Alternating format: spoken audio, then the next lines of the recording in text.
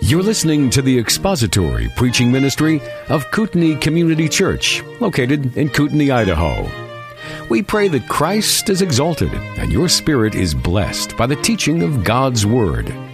For more information about Kootenai Church, please visit us online at kootenaichurch.org.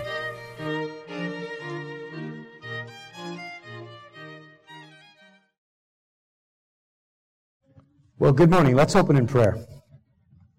Father, we just thank you for everything you do, even the weather. It is important for us to have water in the summer, and so you know what that necessitates. And you bring the snow, you bring the sun, you bring the rain, and you bring it to the righteous and to the unrighteous. And this morning we just thank you that you know what needs to be done. You know what needs to be done in the weather. You know what needs to be done in our lives. And so as we look into your word this morning, it is with anticipation that you will find things for us to change, find things for us to do that will be better glorifying for you and for your Son, the Lord Jesus Christ, and more obedient to the Holy Spirit. We'll just thank you for what you're going to do. In Jesus' name, amen. So in the ongoing cadence, I guess is another word I can use again, that we have between Jess and I, he's teaching through Philippians, and we're working our way through 1 Corinthians, which we will have done in this lifetime. Last time we left off with verse 12. We'll do a little bit of review, but first I would like to read through chapter 9. 1 Corinthians chapter 9. Open up your Bibles to that. And the very first sentence is a sentence that we may get to again today. Where Paul says, am I not free? And then in verse 19 he says, for though I am free. So, he's asking a rhetorical question. Am I not free? Am I not an apostle? Have I not seen Jesus our Lord? Are you not my work in the Lord? If to others I am not an apostle, at least I am to you, for you are the seal of my apostleship in the Lord. My defense to those who examine me is this: do we not have a right to eat and drink?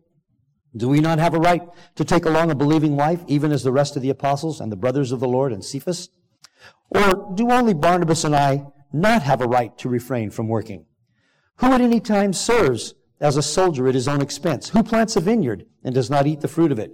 Or who tends a flock and does not use the milk of the flock? I am not speaking these things according to human judgment, am I? Or does not the law also say these things? For it is written in the law of Moses, you shall not muzzle the ox while he is threshing. God is not concerned about oxen, is he? Or is he speaking altogether for our sake? Yes, for our sake it was written. Because the plowman ought to plow in hope, and the thresher to thresh in hope of sharing the crops. If we sowed spiritual things in you, is it too much if we should reap material things from you? If others share the right over you, do we not more? Nevertheless, we did not use this right, but we endure all things that we may cause no hindrance to the gospel of Christ.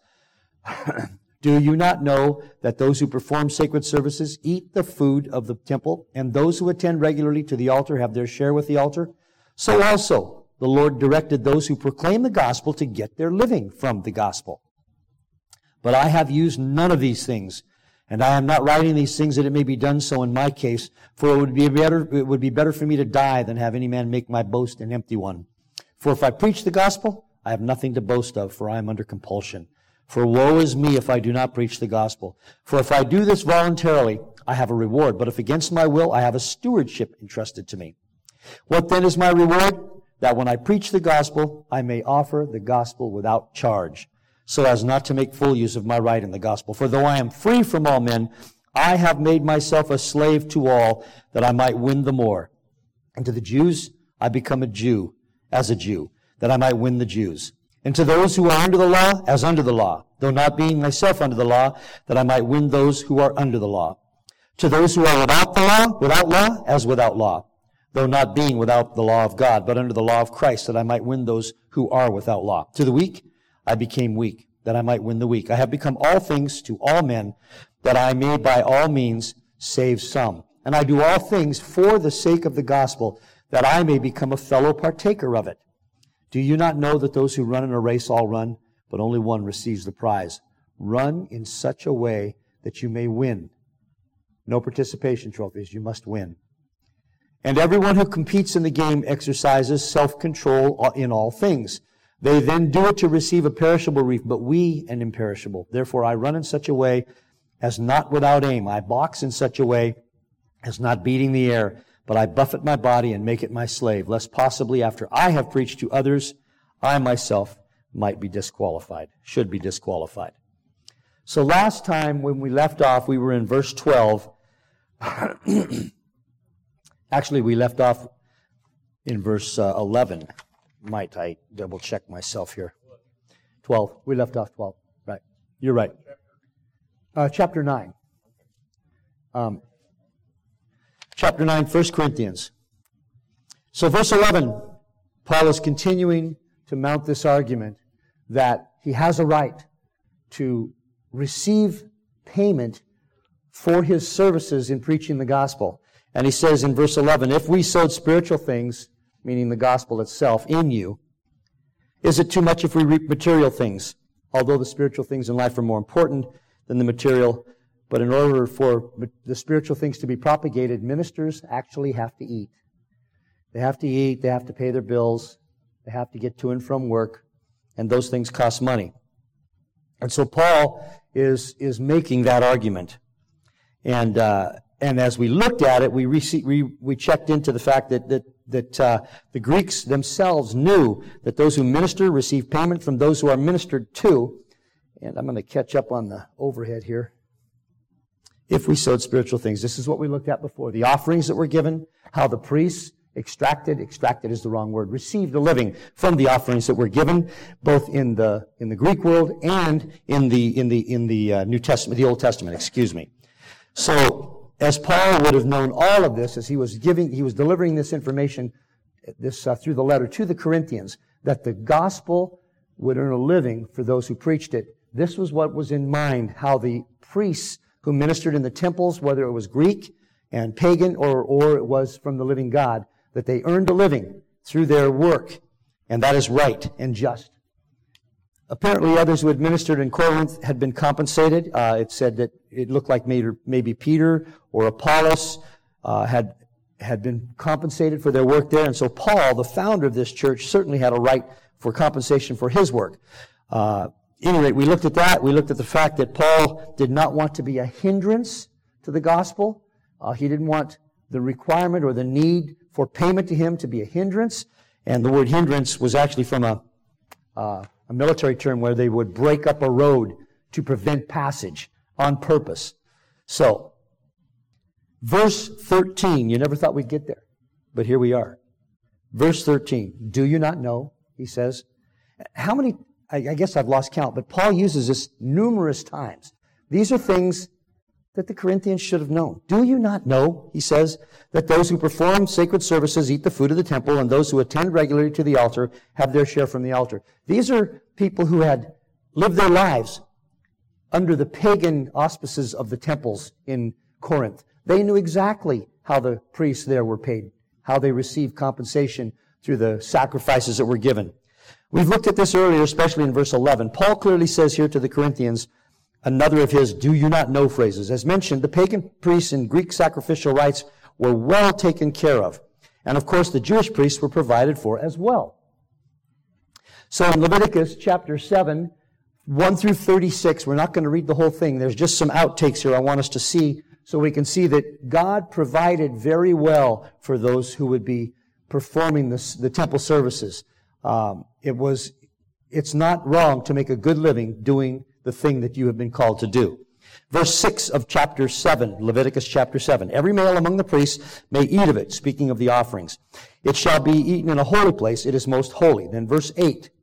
Also, the priest who represents any man's burnt offering, that priest shall have for himself the skin of the burnt offering which he has presented. Likewise, every grain offering that is baked in the oven, and everything prepared in a pan or on a griddle, shall belong to the priest who presents it. Every grain offering mixed with oil or dry shall belong to all the sons of Aaron, to all alike. That's verses 8 through 10. And verse 14, of this he shall present one of every offering as a contribution to the Lord. It shall belong to the priest who sprinkles the blood of the priest offerings. And then verse 28, then the Lord spoke to Moses, saying, Speak to the sons of Israel, saying, He who offers the sacrifice of his peace offerings to the Lord shall bring his offering to the Lord from the sacrifice of his peace offerings.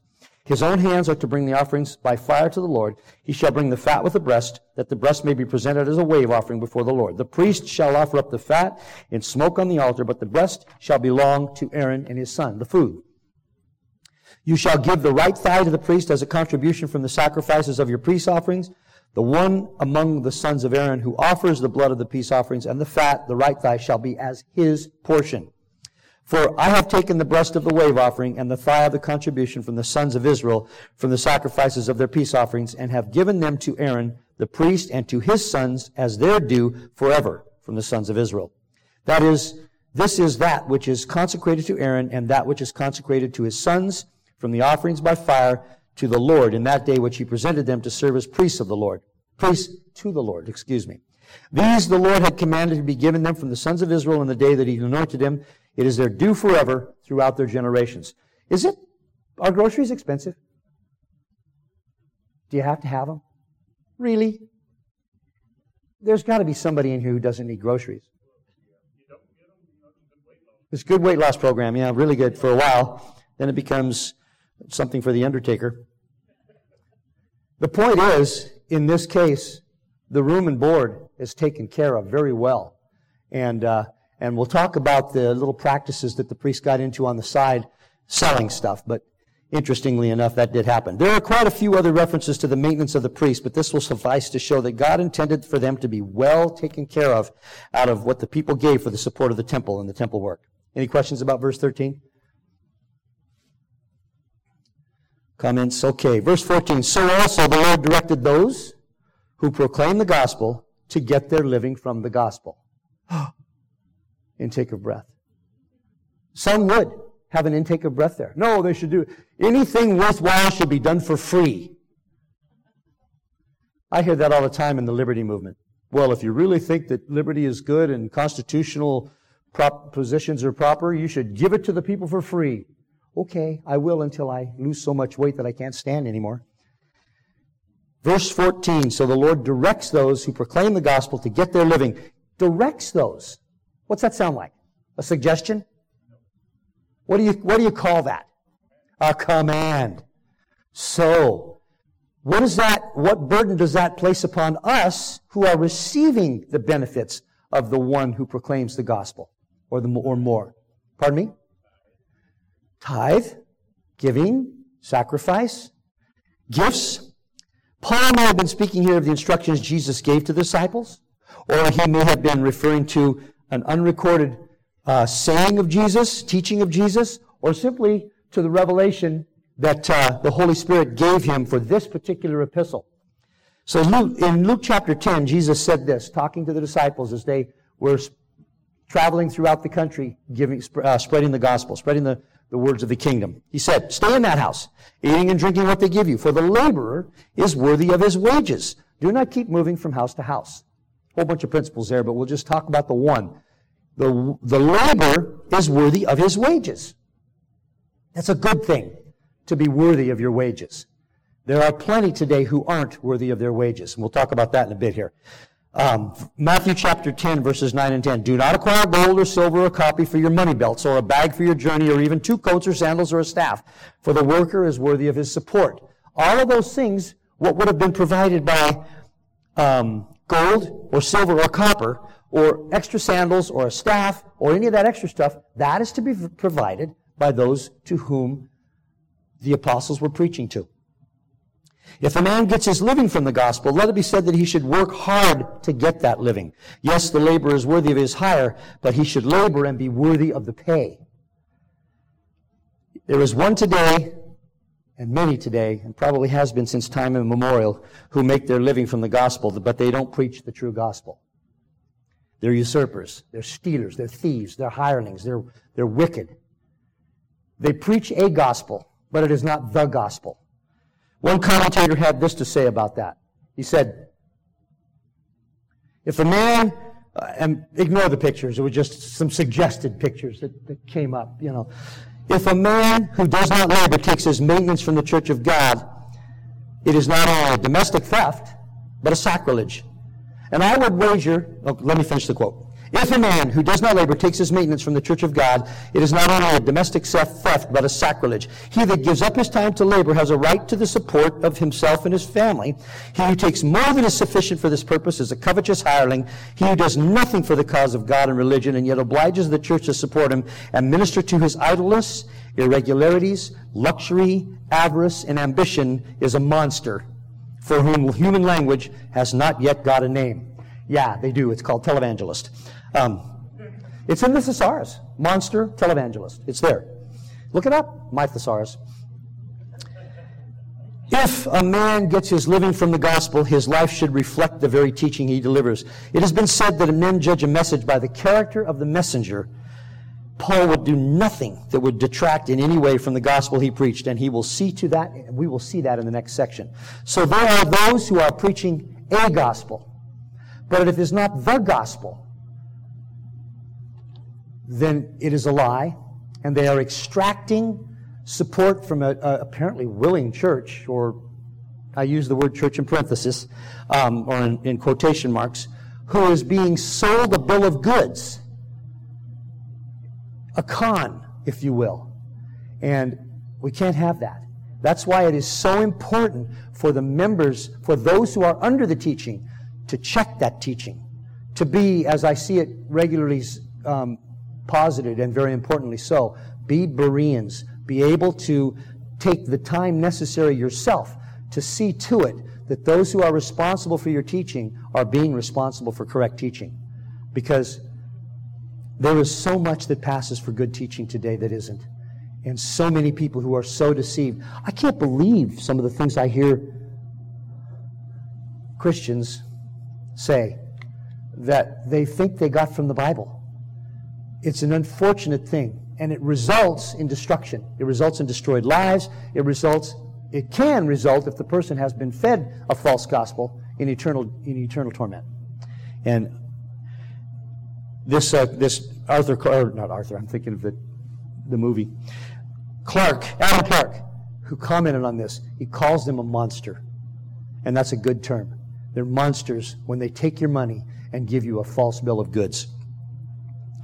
Any comments about that? Questions? Okay.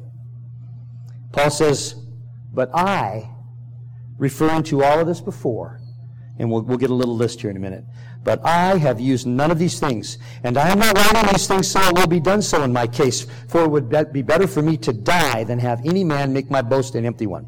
Paul had just given us 6 reasons why he should be supported by those whom he ministered to. Number 1 is in verse 1. He was an apostle. Am I not free? Am I not an apostle? Have I not seen the Lord? Have I not seen Jesus our Lord? Are you not my work in the Lord? Number 1, he was an apostle. Number 2, it was customary to do so. That is in verse 7. Who at any time serves as a soldier at his own expense? Who plants a vineyard and does not eat the fruit of it? Or who tends a flock and does not use the milk of the flock? Number 3, it was the law of God. Verses 8 through 11. I am not speaking these things according to human judgment, am I? Does not the law also say these things? For it is written in the law of Moses, you shall not muzzle the ox while he is threshing. God is not concerned about oxen, is he? Or is he speaking altogether for our sake? Excuse me. Yes, for our sake. I lose my place. It was written, yes, for our sake it was written, because the plowman ought to plow in hope, and the thresher to thresh in hope of sharing the crops. If we sowed spiritual things in you, is it too much if we should reap material things from you? So it's the law of God. Number 4, it was being done for others. Verse 12. Notice that's way down. Well, you did it for everybody else. That's later in Paul's litany here. If others share the right over you, do we not more? Nevertheless, we did not use this right, but we endure all things that we may cause no hindrance to the gospel of Christ. Number 5, it was a universal pattern, common to pagan religions as well as Christianity. Verse 13, do you not know that those who perform sacred services eat the food of the temple, and those who attend regularly to the altar have their share with the altar? And we looked at that in the litany of provision that is in other places in the Old Testament as well, but most notably in Leviticus chapter 7. And number 6, Jesus himself commanded it. Verse 14, which is where we're at. So the Lord directed those who proclaim the gospel to get their living from the Lord. So, he was an apostle, it was customary, it was the law of God, it was being done for others, it was a universal pattern, and Jesus himself commanded it. Now, he disavows taking a living from ministering the gospel himself, and he does so in the strongest terms one could imagine. He makes certain the Corinthians know that he's not writing those 6 reasons for support because he's changed his mind. He didn't write those things in an attempt to subliminally convince them that even though he's against it, he's for it, but he voted against it before he voted for it because he was for it against it before he voted for it. You've seen that happen in Congress. That's not Paul. He's given them the list. He would rather die than take pay for preaching the gospel, he says, and he would never say something in an empty way. No matter where he preached, he would not take money for it. In Thessalonica, he did the same. 1 Thessalonians chapter 2, verse 9. For you recall, he says, brethren, our labor and hardship, how working night and day, so as not to be a burden to any of you, we proclaim to you the gospel of God. He said that to the Thessalonians. 2 Thessalonians chapter 3, verse 8. Nor did we eat anyone's bread without paying for it, but with labor and hardship we kept working night and day so that we would not be a burden to any of you. Apparently, interestingly enough though, the Thessalonians were so delighted, thrilled, amazed, in awe that God would bring the gospel to them. And we should feel that way too, by the way. That later on, after he left Thessalonica, they may have sent money to him to help him on his travels. It is likely that these are the funds that he might have used to help defray the expenses so that the Corinthians would not have to pay to hear the gospel. In 2 Corinthians chapter 11, verses 8 and 9, he says this. It's an interesting way he says it too. I robbed other churches by taking wages from them to serve you. And when I was present with you and was in need, I was not a burden to anyone. For when the brethren came from Macedonia, they fully supplied my need. And in everything I kept myself from being a burden to you and will continue to do so. And even so, that is the pattern that we see in modern missions, and a good pattern. That when we take the gospel to someone new, those behind who have been the benefit of the blessing of God in the gospel, they defray the costs of the missionary so that he can take that gospel to them without expense, so that at some point when they get to the place where they have enough members in their church that they can support their own preacher, then they take on that responsibility. It's a beautiful plan. It's a remarkable plan, and it works very well. But pragmatism isn't the reason we're delighted with it. We're delighted with it because God said so. This is how God moved. Finally, when he uses the word boast, it's not because he wanted to brag, but rather to show the joy he has in bringing the gospel in this manner. It should be said, however, that Paul did have a justifiable pride in the fact that he could take pay for preaching the gospel, but he chose not to. He delivered it to the churches free. Also, though the Greeks looked down on manual labor, Paul did not. In this, he could take justifiable pride, proper pride as well, in that he worked with his hands and paid his own way. He made the gospel available to the Corinthians at no charge to them, so that they would be able to experience, they would be able to, there's that word, they would be able to acknowledge the work of God in their lives among themselves. And then at some point in their lives, come to a place where they could support Paul in his further missionary efforts. So the Lord directed those who proclaim the gospel to get their living from the gospel. Remarkable. Any comments, questions, concerns? Verse 16. For if I preach the gospel, Paul says, I have nothing to boast of, for I am under compulsion. For woe is me if I do not preach the gospel. This may hark back to Paul's conversion, where he was struck off his horse by the Lord Jesus Christ in Damascus. In a sense, he had no choice but to preach the gospel. This was a compulsion laid on him by the Lord Jesus Christ himself. Point blank, in person, he laid this compulsion on him. This is not just some idle itch to talk about the gospel, talk about the Bible. This is a stewardship that was laid upon Paul, and he could not do anything but discharge it. Jeremiah understood this, and maybe something of what Paul was experiencing. In Jeremiah chapter 20, Jeremiah said this, For each time I speak, I cry aloud, I proclaim violence and destruction, because for me the word of the Lord has resulted in reproach and derision all day long. Imagine that. When you have to speak things that bring derision, We're there. Brothers and sisters, we're there. In the first century, the second century, the church stood against, guess what? Sodomy, multiple marriages, transvestitism. They stood against that. They were the Jews and the Christians were the lone voices standing against that. And it could cost you your life then. Woe to the church today that has not the courage to stand against the very same things. Nothing new in this planet. There's nothing new under the sun. Don't you know, sometimes when you're shouting up here, you wish that the audio could pick up your facial expressions. Because it's amazing to me that we've lost the conviction as a universal church, if you will, that these words are true. And we don't say this because we have a vendetta against someone. We say it because their souls are in danger.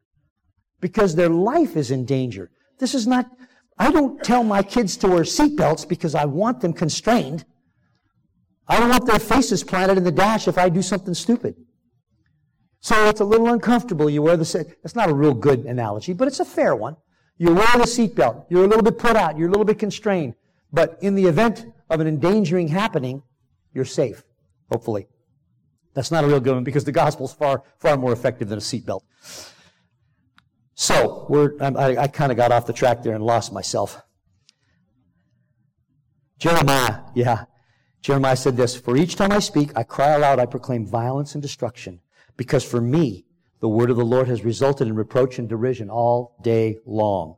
But if I say, I will not remember him, or speak any more in his name, then in my heart it becomes like a burning fire, shut up in my bones, and I am weary of holding it in, and I cannot endure it." He says, I have to preach the word that God has given me. Do you feel like that sometimes, Jim? Or most of the time? You have to. It's the delivery that's important. It's how you give it. And I marvel that Jeremiah was let live. Because he cut no corners at all. For if I preach the gospel, Paul says, I have nothing to boast of, for I'm under compulsion, for woe is me if I do not preach the gospel. We need to feel like that today. The church needs to take on the responsibility of delivering in love, but firmly, the gospel of the Lord Jesus Christ. In our words and in our lives. Any comments, any questions about verse 16? By the way, the clock's not working, so I get to go as long as I want. Except, yeah. That's as mine does. 10:02, okay, 10:02. Verse 17, "For if I do this voluntarily, I have a reward, but if against my will, I have a stewardship entrusted to me."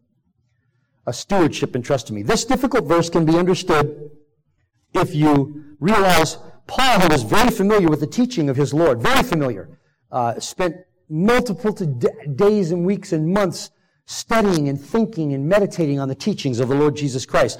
He understood that to simply discharge a duty made one an unprofitable servant.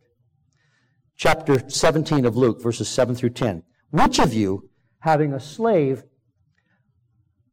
plowing or tending sheep, will say to him when he is coming from the field, 'Come immediately and sit down to eat'? But will he not say to him, 'Prepare something for me to eat, and properly clothe yourself and serve me while I eat and drink, and afterward you may eat and drink'? He does not thank the slave because he did the things which were commanded, does he? So you too, when you do all the things which are commanded, you say, 'We are unworthy slaves, we have only done that which we ought to have done.'" Paul knew that to only do what was necessary made one an unprofitable servant. One without imagination or diligence or intuition, things that would cause you to do more than you were called to do. Do you think Paul did more than he was called to do? Well, there's on the one hand, you could say, no, he did exactly what God called him to do. But on the other hand, it is my contention that Paul worked very hard, very effectively, very determinedly, and over and above whatever was necessary. Which of us would write a book from prison, encouraging others to do the things that God has put in prison? Had Paul done this work of preaching the gospel of his own will, he could command payment. This verse is not saying that he preached the gospel against his will, but simply that he had no say in the call. The Lord Jesus Christ called him to do this work, and though he found delight and fulfillment in doing it, it was not optional. This was God, this was his calling in life, and do it he must. Thus it was a stewardship that was entrusted to him by the Son of God. Sometimes, and I'm going to use the D word here, We don't like the duty word, but there it is. It was Paul's duty again, and again, though he did it with joy, it was still what he must do. All of us have those kinds of things in our lives that we are called to do. Would it not be best if we could find ways to do them with joy? Paul had a duty, but he was glad to do it. That's the kind of duty to have. The kind of duty that you can't do anything else but.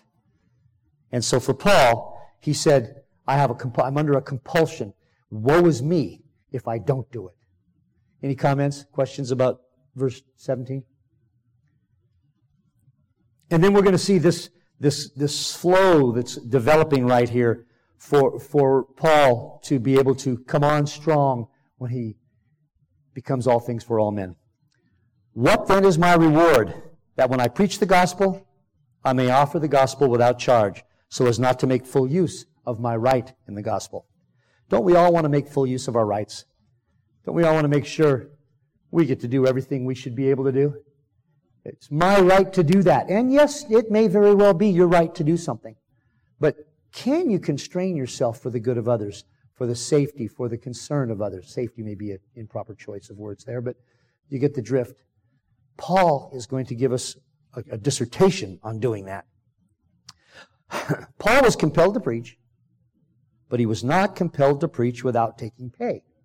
So in this, he took both satisfaction and delight, even in some measure you might consider pay, in that he was able to offer the gospel without charge and not make use of the rights he had to charge for preaching it. He could have made use of those rights.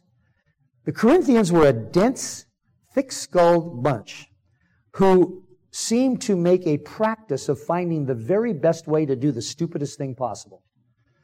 Best practices in idiocy. BPI. And I say that without arrogance because that's me. That's me in a nutshell. Often in my life, how can I do this in the worst possible way, extract the stupidest expenses from it, the most expensive expenses from it, and come out the other end worse off? I think I'll do this. That was the Corinthians. So Paul is saying, I could have asked you to pay me, but I didn't. He's making sure, basically what he's doing here, at least as I read through this section over and over, he's saying it this way, then he's saying it this way, and for those who can't see the audio, I'm moving around, and he's saying it this way, and he's saying it this way. You got it, Corinthians? And if I was in the audience, I would have said, well, sir, I'm not sure. Could you repeat that? So that's what he's doing. He's covering every possible base so that every objection can be put to silence. Isn't that how the Holy Spirit does things? So then he says, for though I am free from all men. Well, before I say that, any questions about his reward? That when he preaches the gospel, he could offer it without charge, but he doesn't take that right. Verse 19, and we'll end with this. For though I am free from all men, I have made myself a slave to all, so that I may win more. As I read through this section of 1 Corinthians and looked at it again this morning, I began to realize how little I sacrificed myself for the cause of the gospel. He sacrificed his life. He sacrificed his time. He sacrificed pay. He sacrificed family in a proper way, in a biblical way. He could have charged, this is just a small thing, he could have charged for preaching the gospel, but he chose not to, so that those who he was bringing the gospel to would, number one, be free to receive it and not have to pay for it. But also there's that aspect that I think he didn't really want to be under, he didn't want to be beholden to this group of people. That's another story for another time. So there are other ways that Paul waived his rights as well. He chose not to take full advantage of his Christian liberty so that he might win more through the gospel, to the kingdom of God. Thus he says, though he was free in regards to his rights from all men, he was obliged to subject himself to none because he was saved by the blood of the Lord Jesus Christ, and as well as being a Roman citizen. But he voluntarily chose to make himself a slave to everyone so that he could win as many as possible. Imagine being as Paul was and giving up your adult life to travel around the world in a most difficult of all circumstances, spreading the gospel of the Lord Jesus Christ under conditions that would daunt most, if not all. Without the grace of the Holy Spirit in his life, Paul would have been at odds with that as well. Not to say that any one of us can't be used of the Lord Jesus Christ to do those things. The point was, he could have done all kinds of things, but this is what he chose to do. He was under compulsion to do it, but this is what he chose to do. The word he uses for slave, by the way, where he says, I have made myself a slave, is the Greek word that is typically rendered a bond slave. Somebody who had no rights to themselves, who, if you owned one of these, you could command them to do virtually anything. They were your true slave. He would change his habits. He would forego delights. He would be very careful not to cause someone to stumble. He would put everything that could be questionable, even partly questionable in his life, under the control of love for the sake of the gospel. The compulsion that drove him was the Holy Spirit himself. And Paul would be obedient. He was taking seriously one of the Lord's most difficult teachings, that he who would be first must be second. I'm watching for frowns. He who would be first must be last. So that means if you want to win the Boston Marathon, you've got to be 28,000th. In keeping with the concept here. I want to look at that real quick. That command, that statement, that teaching of the Lord Jesus Christ. Mark chapter 10, verses 37 through 44. They said to him, two of the apostles, grant that we may sit one on your right and one on your left in your glory. They just want to be on Jesus' right hand and left hand. That's what they wanted. But Jesus said to them, you do not know what you are asking. Are you able to drink the cup that I drink, or to be baptized with the baptism with which I am baptized? They said to him, we are able. And Jesus said to them, the cup that I drink, you shall drink. And you shall be baptized with the baptism with which I am baptized. But to sit on my right or on my left, that is not mine to give, but it is for those for whom it has been prepared. Hearing this, the 10 began to feel indignant with James and John, calling them to himself. Jesus said to them, you know that those who are recognized as rulers of the Gentiles lord it over you. Lord it over them. Lord it over the Gentiles. And their great men exercise authority over them. But this is not the way among you.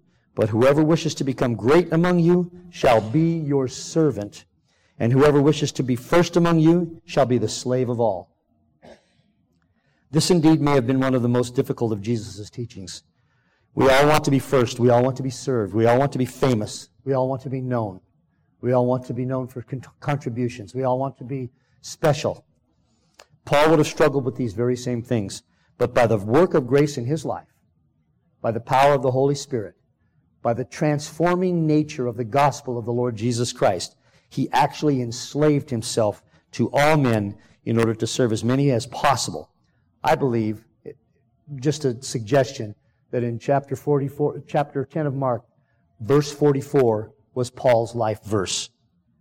Whoever wishes to be first among you shall be slave of all. And so then he said in verse 19, for though I am free from all men, free by virtue of being saved by the blood of the Lord Jesus Christ, free by virtue of being a Roman citizen. You could say free by virtue of being an American citizen, with all the freedoms guaranteed by the Constitution of the United States. I have made myself a slave to all, so that I may win some more. Verse 44, and whoever wishes to be first among you shall be slave of all. And Paul said, okay, I have made myself a slave to all, so that I may win more. What would attract the most attention? The guy who won, or someone who stopped to help a disabled person make it to the finish line? And the winner should win accolades. I'm not trying to say no. But those who serve others, even the heathen, even the unbelievers, it's remarkable to them. And this is what Paul did. This was his life's calling. He made himself a slave to everyone so that he might win some to the Lord Jesus Christ. Yes, Pat? Absolutely. Do the best you can in complete humility, even if it costs you the winning of that race. But who's to say the person who helped someone else across the finish line didn't win in some other way, some other far more important way? But we shouldn't do it because of the winning. We should do it because of the calling. We're under compulsion. Woe be to us if we do not serve the Lord Jesus Christ to the fullest of our extent. Let's pray. Father, thank you for the remarkable truths that you put into your word that get right at the heart of what it is that we need to do. And so this morning as we contemplate being slaves to others, let it be in such a manner that it is out of service, it is out of delight, it is out of joy, it is out of honor to you, it is out of wanting to be profitable servants for you, much like Onesimus became a profitable servant to Philemon because of the work you did in his heart and in his life through the work of the Apostle Paul. Another remarkable story. And we'll thank you for what you're doing in Jesus' name. Amen. Thank you for listening to the latest podcast from Kootenai Church.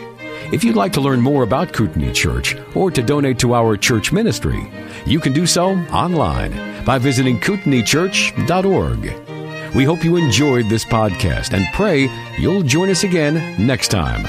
Once again, thank you for listening.